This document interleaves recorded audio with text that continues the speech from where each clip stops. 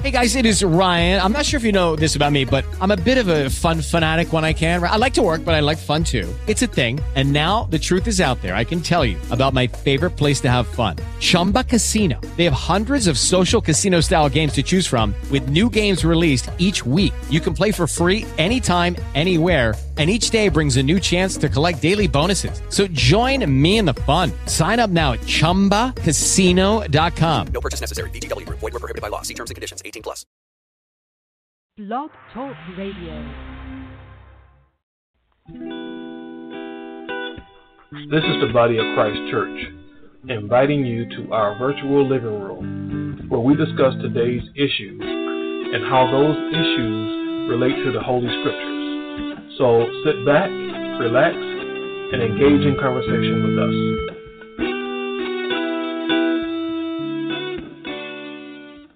Good afternoon, and the Most High in the name of Christ bless you. I am Josiah, and welcome to our virtual living room, where we examine recent events and other topics as they pertain to the Holy Scriptures. We give all praises to the Most High in Christ, and we give thanks for God's generous mercy, grace, and forgiveness. This week, we're going to talk about the Bible. And you probably think, well, don't you always talk about the Bible? Well, we refer to the Bible, we use the Bible as a basis for discussion. But this time, we're actually going to talk about the Bible because somebody at the editors at GQ magazine came up with a list of 21 books they thought it's not really worth your time reading. Number 12 on that list is, guess what? The Bible. Unbelievably, they said the Bible is not worth reading. Okay? So that's what we're going to discuss. We're going to talk a little bit about why is the Bible valid? You know, how did it come about? You know, what's this work about? We're going to talk about those people who believe in the Bible, and we're going to talk about those people who don't believe in it. And, you know, what should you do? You know, should you come to the defense of the Bible or should you just leave it alone? You know, so those are the things we're going to discuss. And today joining us, we have in the virtual living room, our brother Kazakia. Hey, shalom to everybody. Shalom to my brothers accompanying me on the panel, giving all praises to the Heavenly Father and His Son Christ for another day and an opportunity to speak and edify according to the Scriptures. And it's my sincere hope that what comes out today definitely is edifying to our listeners. And we also have here in the virtual living room our brother Kabar. Yes, shalom. Most High in Christ bless you, brothers on the panel. Blessings and grace to all of our listeners. And we pray that as we go through the Scriptures that we ourselves and the listeners be edified in the Spirit of Christ. Shalom to all. Hello to all. All right. Well, welcome, brothers. And this is when I saw the article, and the article that I saw was not the GQ magazine article. I saw something in USA Today. It's an article written by Matthew Dybel, published April 23rd of this year. And, excuse me, online, they do have a clip of excerpt from that GQ article. I'm going to play that clip now just to give our audience some background on where we're at. GQ magazine placed the Bible of 21 books you don't have to read. Writer Jesse Ball said the Bible is rated very highly by all the people who supposedly live by it, but have actually never read it, calling it repetitive, self-contradictory, and ill-intentioned at times. Instead of reading the Bible, Ball recommends reading The Notebook by Agota Christoph. Also on the list were a number of classics like The Catcher in the Rye, The Lord of the Rings, and Adventures of Huckleberry Finn. However, USA Today reports the Bible being on the list sparked up controversy among Christians. Fox News religion contributor Father Jonathan Morris told Fox and Friends GQ's decision was foolish, noting the amount of people who have read the Bible. In the last 50 years, 3.9 billion people have read this book. 3.9 billion Bibles have been published. Evangelist Franklin Graham posted to Facebook calling the Bible sharper than a double-edged sword. Okay, brothers, I know you just like me. You have spent some significant amount of your time reading the Bible, studying the Bible, applying it to your life and so forth.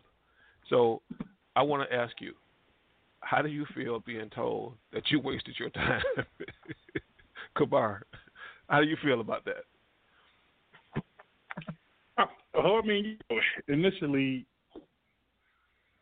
hearing something like that, seeing something like that written, honestly, I'm not surprised. It's just a shame, and it's an indication of how lost not only that individual is as far as the editors of GQ magazine that came up with this article, those individuals, but also the world as a whole.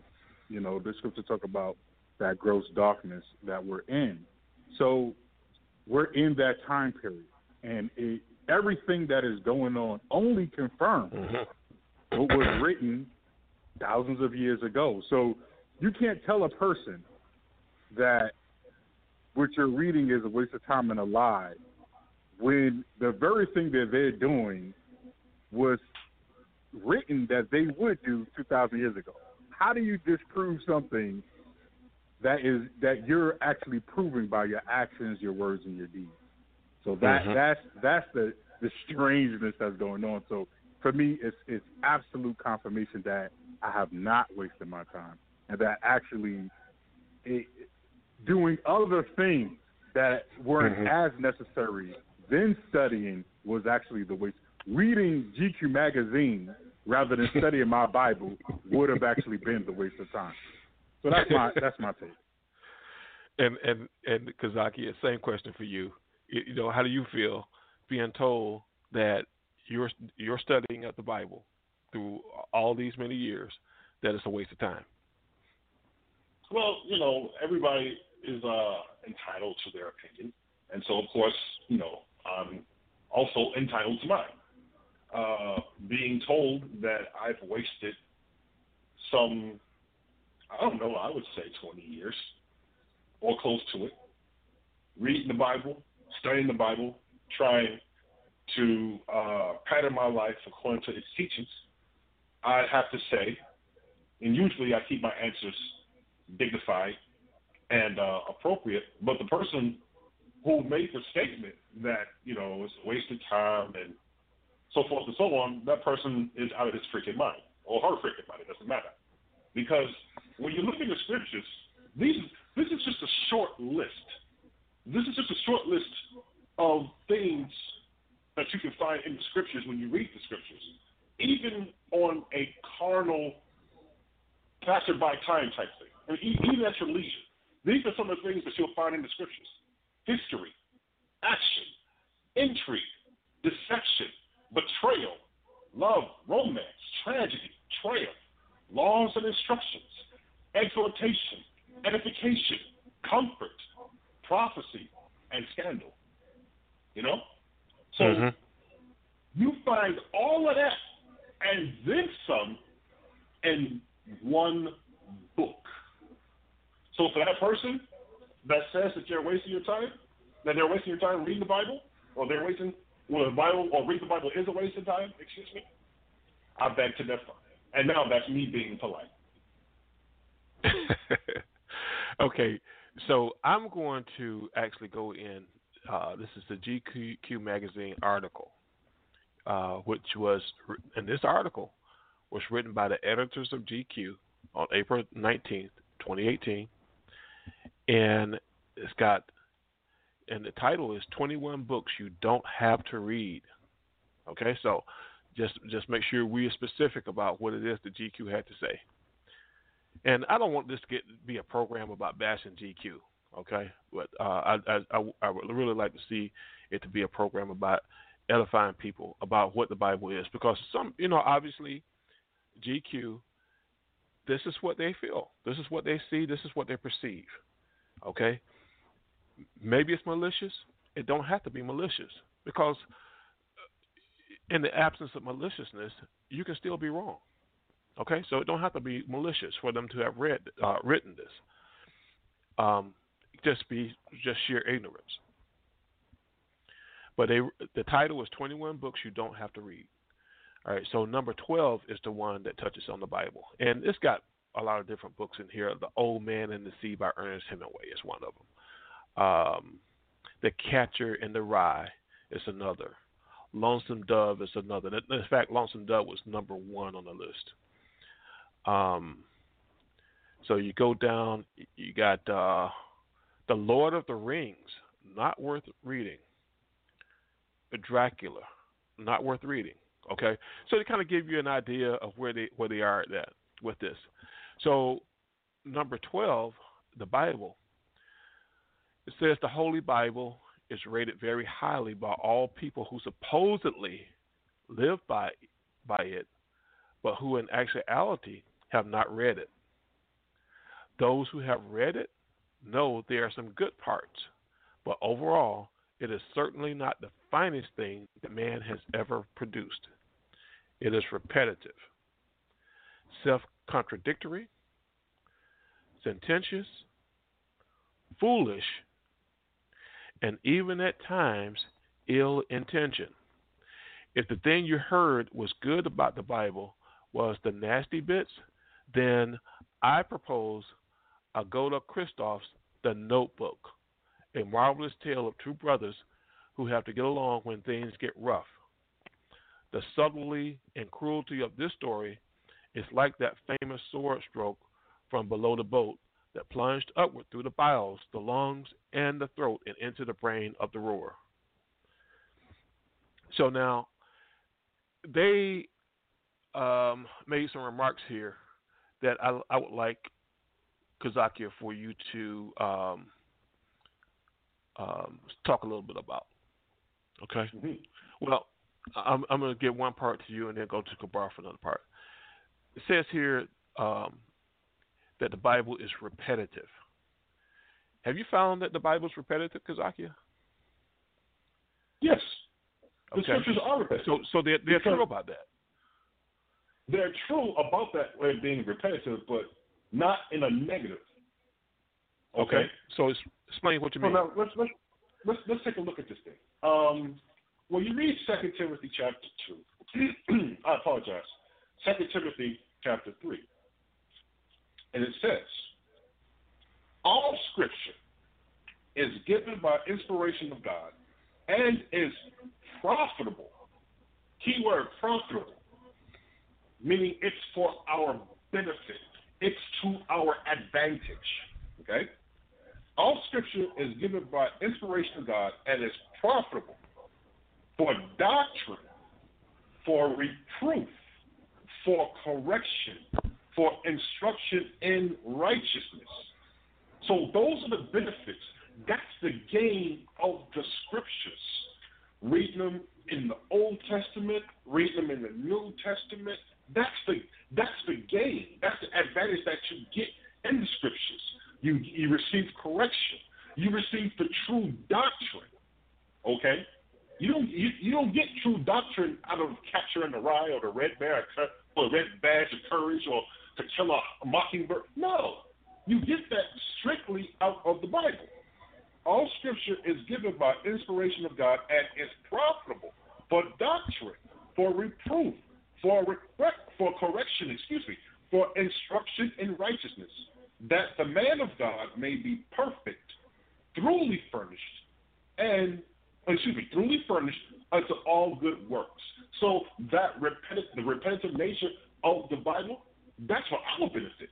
The repetitive nature of the Bible is to reinforce what it is that we're supposed to be learning, studying, as well as applying in our lives. So that repetitive nature of the Scriptures, that's a benefit. That's a blessing for us. Okay. So that, wait a minute, if I'm missing something, I'm sure about something, I can go into the Old Testament, or I can go to the New Testament. It's going to basically tell you the same thing. And that central theme out of the Bible, either Testament, it doesn't matter, is repentance. Okay. Now, I don't want to put you brothers on the spot about this, but when it comes to that repetitive nature speaking about, can you give an example how that repetitive nature is actually helpful and not harmful? Because the way they're pointing it out, it's like it's a bad thing. All right. Now, this is the book of Ezekiel.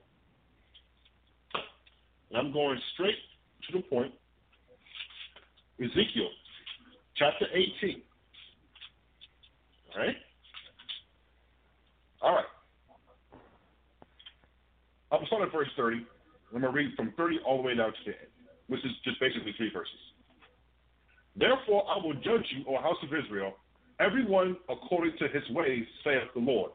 Repent and turn yourselves from all your transgressions, so iniquity shall not be your ruin. Cast away from you all your transgressions, whereby ye have transgressed, and make you a new heart and a new spirit. For why will ye die, O house of Israel? For I have no pleasure in the death of him that dieth, saith the Lord God. Wherefore, turn yourselves and live ye. So, in a nutshell, the Heavenly Father is telling us to repent, turn ourselves from our wickedness. Now, when you read in Matthew chapter 4 and verse 17, it tells you basically the same thing. From that time, Jesus began to preach and to say, repent, for the kingdom of heaven is at hand. So you have in the Old Testament, in Ezekiel, repentance. And even though I read out of Matthew was still considered part of the Old Testament because the New Testament actually started with the death of Christ. Nonetheless, when you read the words of Christ as well as into the New Testament, it is the same thing, which is repentance, which is casting away the wickedness and the evil of your actions and make a change, first and foremost, in your mind by meditating and studying the words of the Lord and then putting those things into practice. So that right there is an example of the benefit of the repetitive nature in the Bible. Okay. And Kabar, what about you? You have anything to say about this whole thing about the Bible being repetitive and putting that as one of the things that's bad about the Bible? Yeah, as far as repetitive, the thing you have to understand as far as the scriptures are concerned is it's not like the identical words are being used every time. What's repetitive is the theme. The theme in the Bible is repetitive because two major themes in the Bible. One is the Bible is describing and edifying on Jesus Christ from Genesis to Revelation. So that's a theme throughout the entire Bible. And the second, do you think a lot of major people miss out on that theme? Yes, a lot of people miss out on the theme because remember, when you read the scriptures explain the scriptures, and that's what the good part about the repetitive part, as far as theme, not words being repetitive, but theme being repetitive. Because the scribe, Christ tells you in I believe it's Romans that he comes in the volume of the book. Well, he said the same thing in Psalms. So when you link those two together, you realize, oh, it's talking about the same person. And that type of information is provided again and again from Genesis to Revelation so that you understand. And, of course, the carnal person cannot receive these things because they are spiritually understood. And if God peradventure opens a person's mind to understand that, then it will understand that the theme of the Bible, first and foremost, is Jesus Christ from Genesis to Revelation. Because you read in Corinthians that Christ was actually the cloud guiding our people when they came out of Egypt, okay, and going through the 40 years in the wilderness. You don't understand that when you're reading that in Exodus, but by the time you get to Corinthians, it's made plain what the cloud actually was. So, yes, the theme comes up again and again and again. That's the repetitive nature. The other major repetitive aspect of the Bible is the theme of repentance. That comes up over and over and over. It doesn't use the same word, but it describes what it is, how it's done, and the benefits of doing it, and the detriment if you don't do it. That's described again and again from Genesis to Revelation. So the thing is, why why that's a positive is because it allows you to understand the subjects from many different angles and perspectives so that you get a full picture. So, yes, and among the text of man, you will find repetitiveness to be both mundane and boring and useless, but in the realm of God and the scriptures and his word, it is a high benefit for us because it describes us two main things in the Bible and allows us to get a better understanding. The repetitiveness is not for God's sake. The repetitiveness in the scriptures, as far as repetitive themes, is for man's sake, for him to understand. And you know, right. I want to add on that just right quick. When you quoted the scripture, sure. That was Psalms 20:7. I come in the volume of the book, and then you can read about it again in Hebrews chapter 10 and verse 7. I come in the volume of the book, referring to Jesus Christ. So that's quite in line with the question that you posed, brother. And see, that's a very good point about that theme, because what possibly a lot of people don't realize is that the Bible is a collection of various books and literature written by different people at different times, and oftentimes they're referring to the same thing. For example, Kings and Chronicles, we're referring to the same time period, but this is two different pieces of literature referring to events that occurred at the exact same time. So you could possibly say, well, you only need one of those, all right? But they don't both say the exact same thing in every single instance. Now, in some instances, yes, the same way as the Gospels, Matthew, Mark, Luke, and John. You know, so they have some commonalities, but they also have some stark differences that bring about a bit more clarity. So I think that may be something that people are maybe missing out on when they talk about the Bible being repetitive. So let's go on to the other thing they accuse the Bible of, and that's being self-contradictory. And this is the biggie that years and years ago, when I first, probably as a teenager, started understanding something in the Bible, reading it, and I started to hear people discrediting the Bible. And one of the things they said is the Bible is filled with contradictions. Now, Kabar, have you found that to be true? Because you've been reading and studying the Bible ever since you were a child. So have you found it to be true that the Bible is filled with contradictions? Absolutely not. And, okay. Yeah, I mean, I have been raised on it, you know, since the womb. You know, I've always, because of the way I grew up, you know, always kept the Sabbath day, always acknowledged the Passover and our high holy days, and all of it. The part that I didn't understand was the part about Christ. And through the grace of God, I was able to understand that later on in my life. But the thing is, as far as the contradictions, and this is what I always say about that. There are no contradictions in the Bible, only a lack of understanding. Once you, there are no contradictions. It's just people's level of understanding. Yes, it will. Yes, it will appear to like you have in the Bible. Give you an example. You have.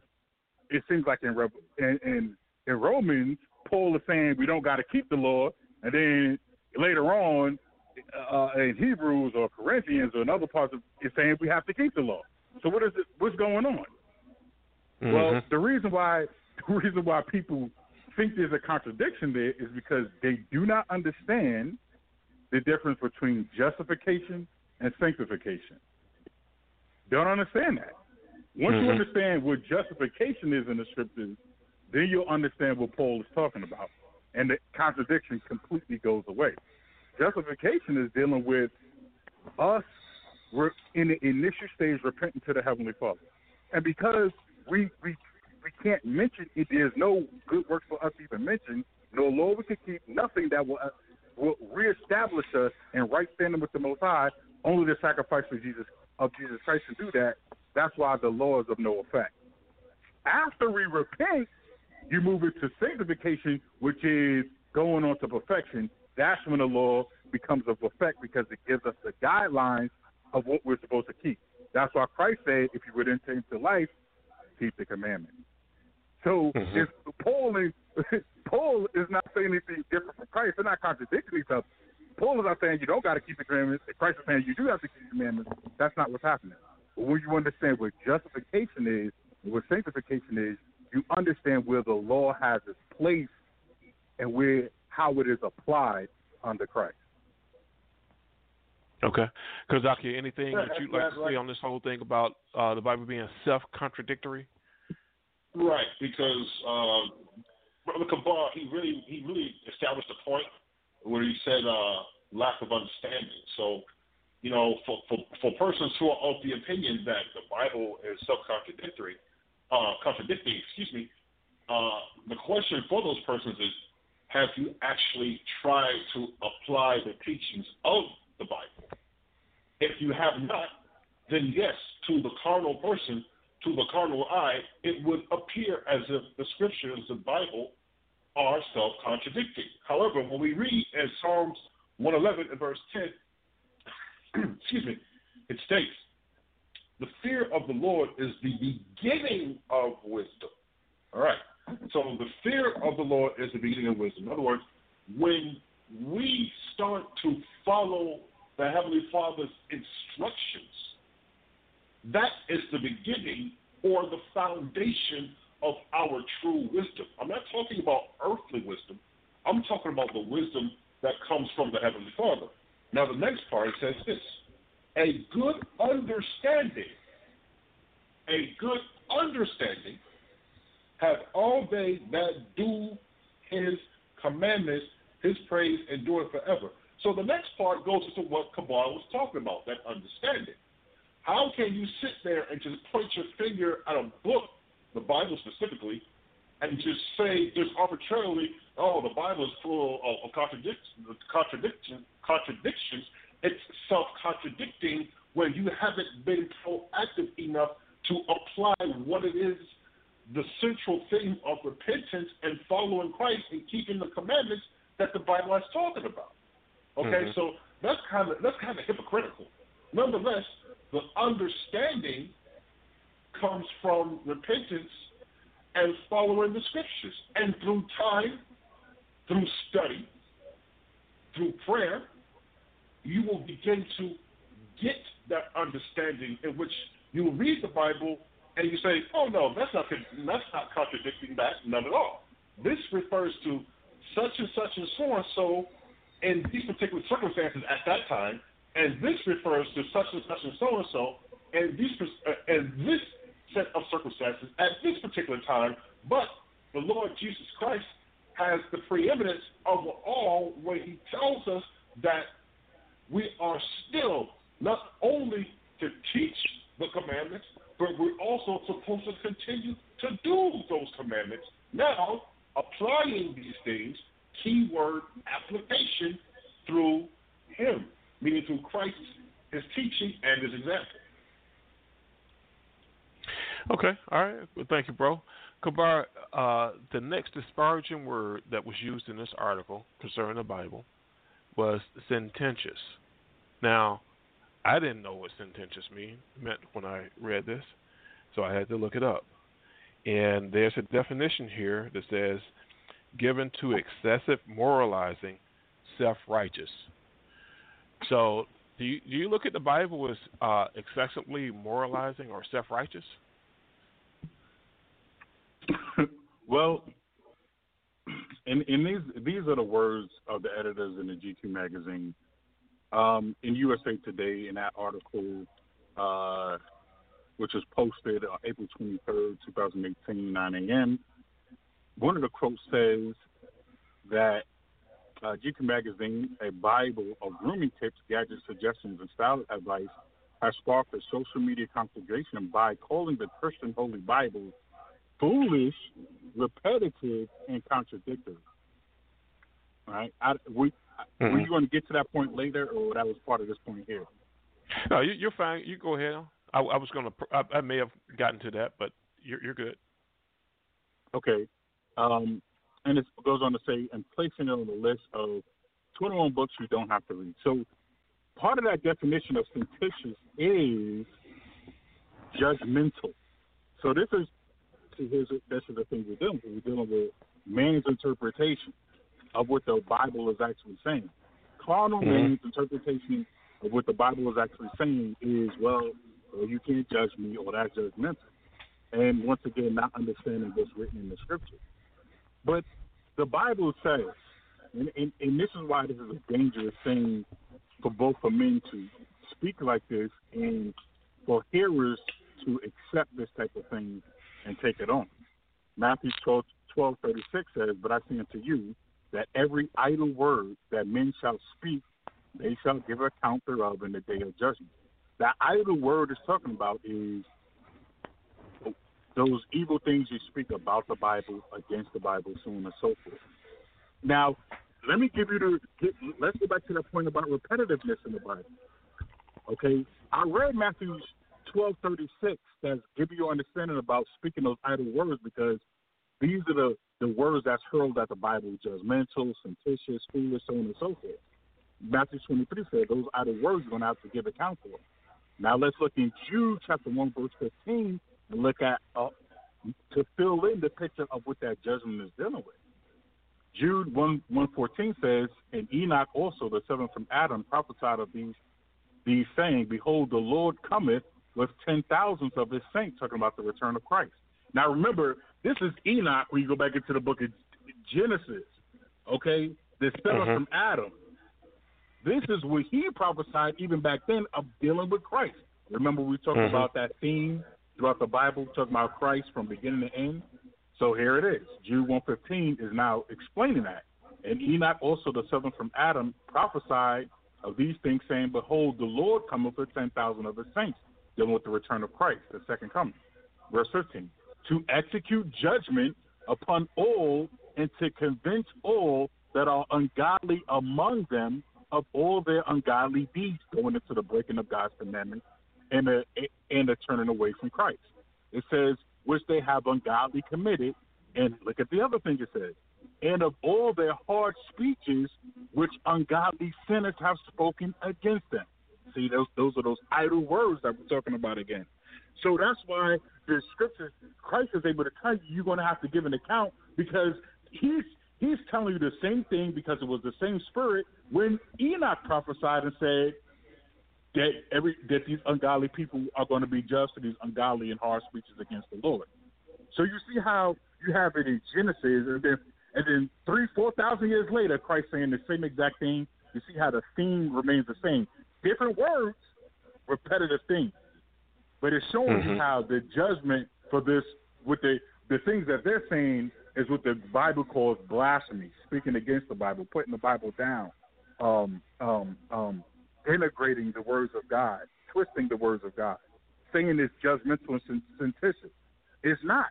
The Scriptures give you the delineation or the understanding between what is right and what's wrong, what is good and what's evil. But what man wants to say is, what God calls evil, we want to say is good, and what God calls good, we want to say is evil. And so that's why it's judgmental, because man has positioned himself opposite to God. And that's where the conflict comes in. But, like the Scripture says, let God be true and every man a liar, and therefore the judgment will come if we don't repent. Okay. So now, Kazaki, I don't know if I'm going to even ask you to expound on this last thing. I'm just going to mention that it says the last thing, because it goes into foolish, and Kabar just pretty much covered that. Said the Bible was foolish. Okay. But it says that, and even at times, ill-intentioned. I'm sorry, but I'm just not understanding where they're coming from. Do you have any understanding what they're talking about when it says that it's ill-intentioned? No, I do not. But I do have some scriptures I would like to offer as to maybe to understand, where the author was coming from with that particular comment. So it's ill-intentioned. I can help you with that if you want. I mean, but exactly. Yeah, absolutely. I'm not even trying to understand or to say that I know where they're coming from by saying it's ill-intentioned. So have you heard something like that before, Kabar? Yes. No. Sorry. Yeah, just real quick, because you got to understand, it's coming from a carnal perspective. You know, these are the editors of GQ. These are carnal men who do not understand the Bible. So when you're talking about ill intention, their perspective is, well, listen, if you want to lead men in the right direction, or if you want to help people live a better life, in their view, it would be better to go about it like this rather than like that. Mm-hmm. So in their view, the way the Bible is, the direction the Bible is trying to tell people to go in their mind, they feel there's a better way to do it. And that's why they call the Bible's way ill-intentioned. Oh, really? Okay. So something like Christ's crucifixion could have been like one of those ill-intentioned things, you know, that was it happened. They really shouldn't have done that. It was ill-intentioned. Yeah. Well, why did a human being have to die for that? See, the carnal mind doesn't understand that. Mm-hmm. Why does an animal have to be sacrificed for the sins of a man? Or any number of things that they could say, well, it could have been done a different way or a better way. And so what the Bible is trying to accomplish, according to their view, there's either a different or a better way to do it. Even implicitly, they're saying, well, it might be good, some of the things that they're trying to accomplish, or some of the things they want man to growth or the development of man to happen. That's a good thing, but the ill-intentioned part comes in the method. And so that's where that perspective is. Okay. All right. Okay. Appreciate that, brother. So now let's look at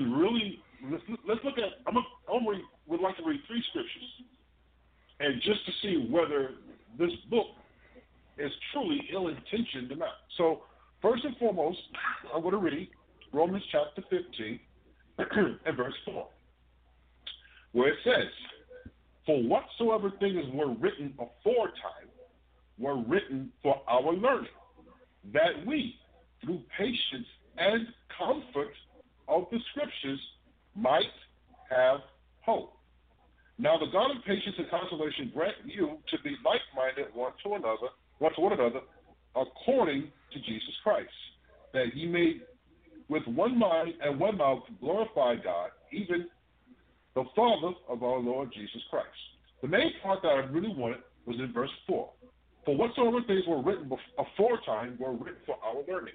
So this book, the Bible, and everything, all the scriptures that were written at the time were written, serve as a foundation or a fountain for our learning today, that we, through patience and comfort of the Scriptures, might have hope. So through patience, which is something positive, something beneficial, an attribute or characteristic that's beneficial for us to have, and through comfort. This book, believe it or not, is comforting. We get the comfort knowing that even though bad things happen, we learn from these things that do happen so that we become better men, better women, better fathers, better mothers. We look at the history in the Scriptures and we see this is where this person made the mistake. This is where our people went off at. This was done in bad judgment, and look at the consequences of that mistake. I'm not going to go back and make that mistake. So those types of things, those type of small things are in the Scriptures to serve as learning tools, to serve as reminders to us. This is where the mistakes were made in the past, and I don't want to make that same mistake. I don't want to go down that same route, so I'm going to go the path of Christ. And the last part, it says that we, through patience and comfort of the Scriptures, might have hope. That comfort is knowing that the world as it is will not always be as it is. There is a better day coming. There is a day coming when there will be no more pain, no more tears. You won't have to worry about some man eyeballing your wife. You won't have to worry about somebody trying to scheme and kidnap your children. All that we're currently seeing and witnessing right now, believe it or not, it's temporary. But when we look at the Lord's Prayer in Matthew chapter 6 and 9, our Father, which art in heaven, hallowed be thy name. Thy kingdom come, thy will be done on earth as it is in heaven. So we're praying for the righteousness and the perfection that the Heavenly Father has in heaven to come on earth. And that day will come. Will we see it within our own natural lifespan? The Heavenly Father only knows. But if the Lord said it, it's only a question of when will it happen. That's the comfort, knowing that one day there will be no more sickness. There will be no more debilitating disease. There will be no more Alzheimer's. There will be no more AIDS. There will be no more syphilis. There won't be concepts like ADHD. All that will be of the past. All we have to do is cling unto Christ, follow his teachings, follow his example, and of course, endure unto the end, and we will be guaranteed to see it when all that comes to fruition with the return of Christ. Now, if that's not comforting, then somebody please explain to me what is. You got a good point there, bro. So, when you start talking about the Bible and the validity and all that stuff, people will quickly point to the fact that, God didn't actually write the Bible. I mean, physically, literally sit down somewhere and write out every single word in the Bible. But it was written by people that were divinely inspired by God. Okay? So my question for both you brothers is, since you weren't there, the writings in the Bible are centuries old. Since you weren't there, how do you actually know that those words were actually divinely inspired by God Almighty? How can you say that?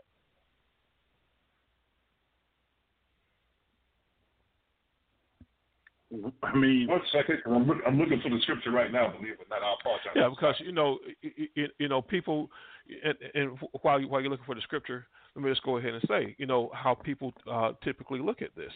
And it's not all people, because it's like in this article it says the Holy Bible is rated very highly by all the people who supposedly live by it, but who in actuality have not read it. So now here someone is making a statement that the scriptures, they are divinely inspired by, men were divinely inspired by God Almighty to write, but they hadn't actually read it themselves, and they're making these statements. So, so I guess that's one reason why some people call that into question. But then it goes on to say, those who have read it know there are some good parts. All right. So I understand, and you brothers understand, it's not about good parts. The entire Bible, cover to cover, is good. All in all, every bit of it is good. And if you think there's a part of it that's not good, it's because there's something that you hadn't applied to your life at this point, some shred of understanding that you haven't been blessed with at this point. So my question, though, is for you brothers to bring out how it is that that those things that are written in the Bible are divinely inspired by God. That God inspired a man or these men to write the things that are contained in the Bible, in those writings. Okay. I read the scripture at the onset of the show, but it serves to answer the question. 2 Timothy chapter 3 and verse 16. All scripture is given by inspiration of God. So all the scriptures, Genesis to Revelation, Proverbs, the Psalms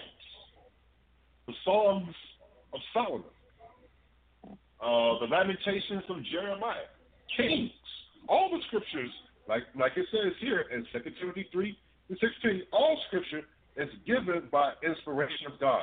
So therein, right there, in that one singular statement, is the proof, it's the answer that you were looking for, to prove that the scriptures, the book, the Bible itself, has been divinely inspired by the Word of God and is profitable for doctrine, for reproof, for correction, for instruction in righteousness.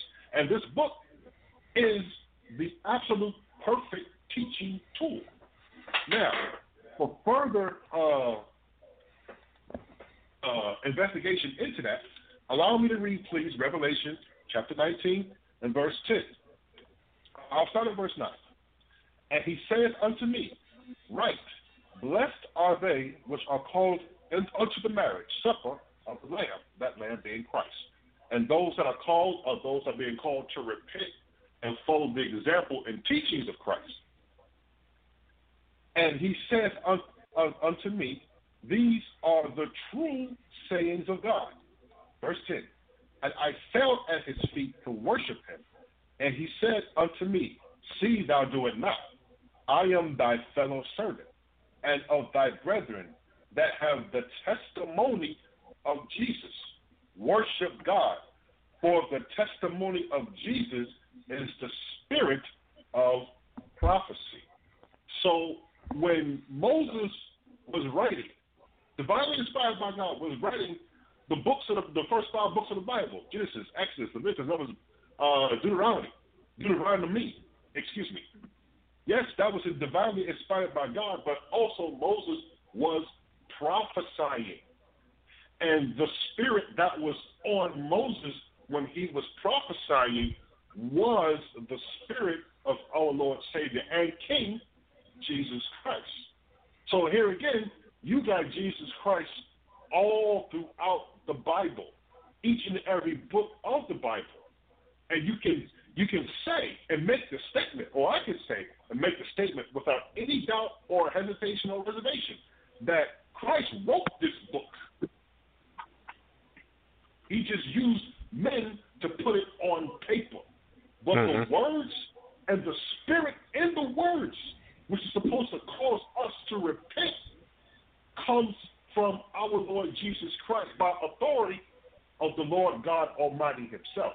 So between these two scriptures, that should answer your question as to whether this book, the Bible, and the words in it have been divinely inspired or not. I'll answer that. Kabar. Okay, go ahead, Kabar.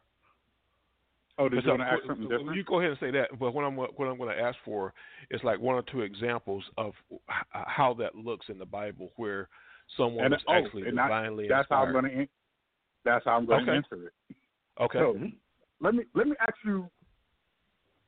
you as a host, as a matter of historical fact. Let me ask you something. Mm-hmm.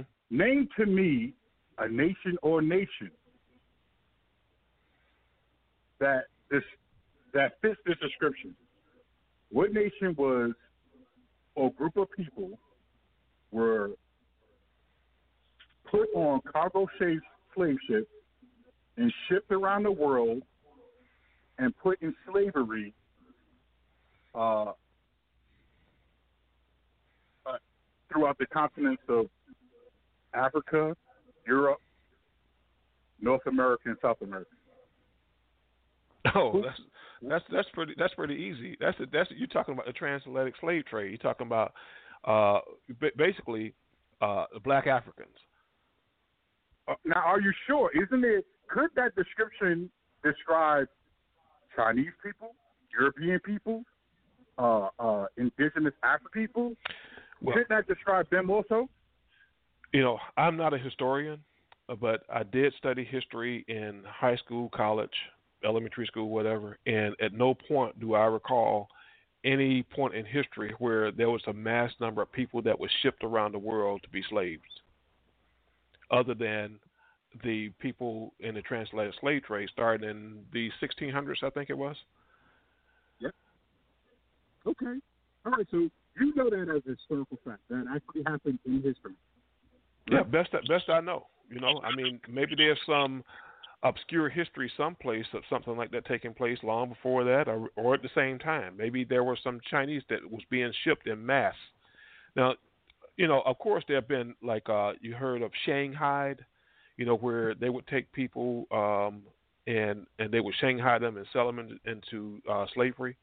But this is a few people here, a few people there. It was not by the hundreds, thousands, and millions, which is what the transatlantic slave trade. These are millions of people, all within a condensed period of time, that were moved out of Africa into other parts of the world. Okay, and how were they transported? They were transported by ships. Ships? Okay. What kind of ships? You mean like large ships, container ships, cargo ships? From the things that I've seen, I was supposed these would be like cargo ships, and they basically pack people in those ships like sardines from the illustrations I've seen.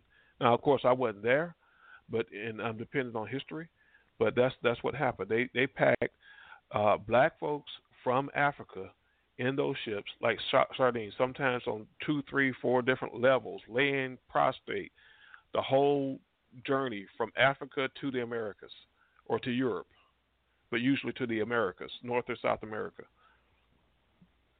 Okay, fine. So when you look at the book of Deuteronomy, now we're talking about something written thousands of years ago, right? The book of Deuteronomy. Right. I think Moses given the credit for writing Deuteronomy. So this is the Exodus. This is right out of Egypt. So that's a long time ago. Yes, very long time ago. We know these places existed. We know this history happened. Okay, and also when you read in those books, that's regarding the Israelites, right? When you're reading those books. Right. Okay, so when you go into Deuteronomy chapter 28 and 68, because Deuteronomy 28 is describing the blessings if the nation of Israel kept God's commandments, and the curses if they broke God's commandments. So in Deuteronomy chapter 28 and 68, it's describing one of the curses, right? Mm-hmm. Now we know that the nation of Israel was in bondage in Egypt, when you look in the book of Exodus, right? Okay, right. So Egypt represented bondage to the nation of Israel. So when you go into the book of Deuteronomy 28 and 68, it says, "And the Lord shall bring thee into Egypt again." Now this is what God is saying through Moses to the nation of Israel. Talking about they're going to go into Egypt again, which means they're going to go into bondage again, right? Mm-hmm. It says, "And the Lord shall bring thee into Egypt again with ships." Now we know in the original Exodus, how did the Israelites get into Egypt? Did they go by ships? No, they walked in or they rode camels or something. Exactly. So we know this is not talking about that time. Okay. So it says, "And the Lord shall bring thee into Egypt," meaning bondage, again with ships. It says, "By the way whereof I spake unto thee, thou shalt be no more, thou shalt see it no more again. And there ye shall be sold unto your enemies for bondmen and bondwomen, and no man shall buy you." That word "buy" means redeem. Okay, so what does bondmen and bondwomen mean? That's an old English word for what? Slave. Slaves. So this group of people is going to go into Egypt for bondage by ships, and they're going to be sold as slaves, and no one is going to get them out of it. Okay, so wow, that's amazing. So you go into that same verse in that same chapter, you go up a few verses. It's at verse 46, where God is telling us about these curses that He's going to put on us. In Deuteronomy 28 and 46, about these curses, God said, "And they shall be upon thee for a sign, and for a wonder, and upon thy seed forever." So when you say, today, who are the people that actually went into the transatlantic slave ships? The only group of people or nation that ever happened to was what God prophesied thousands of years ago in Deuteronomy 28 were the Israelites. Now, it's unmistakable because no other nation ever went into slavery by cargo slave ships. So how do you discredit a book that tells you thousands of years prior what happened in contemporary history that we all know? And you're just giving one example. That's just one example. But right. If that example is true, are the others going to be lies? Yeah, and I think somewhere in the Bible it tells you that if someone comes along and they say something to you, and it's not true, then that's a false prophet. You don't believe that man. Exactly. So, right. So I see your point, and you're saying that it actually proves itself. Proves itself.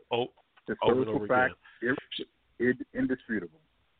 So we got a little more time left, and what I'd like for you brothers to touch on is something for those people who don't believe in the Bible. They believe that after everything we covered here, somehow they believe that yes, what you say, you still haven't proven your point. It's not true. What about those people? What would you say to those people right now? If you could sit down and have a conversation with them, not a debate argument, but a conversation with them. Kazakias, what would you say? Man, that's a good question. Because the scriptures tell us, and very, very plainly. Now, if you just want to have a conversation, okay. What the first question I'm gonna ask is, well, have you tried it? Have you taken the initiative to lay aside your preconceived notions and actually read and try to put into practice what the scriptures say? Now, Kabar, help me out, because there's a scripture in Romans that says, receive ye, but not to doubtful disputation. Help me out. No, there it is. I've already found it. This is Romans chapter 14 and verse 1. Him that is weak in the faith receive ye, but not to doubtful disputation. So if there's a person who is weak, receive that person. Teach, edify in the faith. Teach and edify, but not to doubtful disputations, which ultimately means when that person is trying to undercut and undermine everything that you're trying to teach and bring out of the scriptures for the edification, for the glory of the Heavenly Father, and for that particular person's edification, there's not a whole lot of things that we're going to be able to discuss point blank. But here again, the question remains: you have these preconceived notions about the scriptures. You have this already established mentality and attitude about a book, according to the carnal mind, seemingly as full of contradictions and ill intentions as this particular article describes the Bible. But have you really taken the initiative to lay aside all the doubt, lay aside all the preconceived notions, lay aside all the negative attitudes toward the scriptures, and actually read the scriptures, number one. Number two, put the scriptures into practice as far as the commandments and teachings of Christ is concerned. If you have not, then here again, there isn't a whole lot of conversation to be had at that particular point. Okay. And Kabar, same question for you. If you were sitting down having a conversation with someone who did not believe in the Bible, what would you have to say to them? I would say no more than what Paul spoke about the Bereans in Acts chapter 17, verse 10 and 11. It says, and the brethren immediately sent away Paul and Silas by night into Berea, who coming thither went into the synagogues of the Jews. And what did they say about them? Paul and Silas say, they said these were more noble than those in Thessalonica, and that they received the word with all readiness of mind and searched the scriptures daily whether those things were so. So I would tell an unbeliever, if you honestly search the scriptures and try to disprove them for yourself. There's many cases in which atheists went in to disprove the Bible and became believers because they couldn't. So I dare you, search them out for yourself. Can you truly believe in the Bible, though, if you're not applying the principles in the Bible to your life? Well, no. To truly believe the Bible, you have to apply the principles. That's the only way belief is proven. Okay.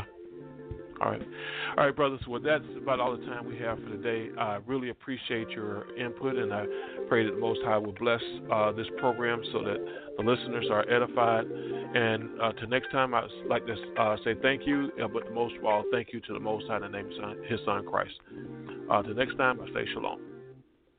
Shalom. Brothers and sisters, thank you for visiting with us in the virtual living room of the Body of Christ Church. You can visit our website at thebocc.com, or you can email us at bodyofchrist@ureach.com, or call us at 877-871-1712. Until our next visit, the Most High, in the name of Christ, bless you. Shalom.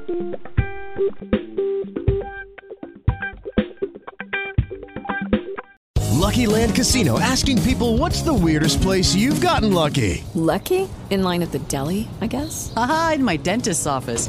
More than once, actually. Do I have to say? Yes, you do. In the car before my kids' PTA meeting. Really? Yes. Excuse me, what's the weirdest place you've gotten lucky? I never win and tell. Well, there you have it. You can get lucky anywhere, playing at LuckyLandSlots.com. Play for free right now. Are you feeling lucky? No purchase necessary. Void where prohibited by law. 18+. Terms and conditions apply. See website for details.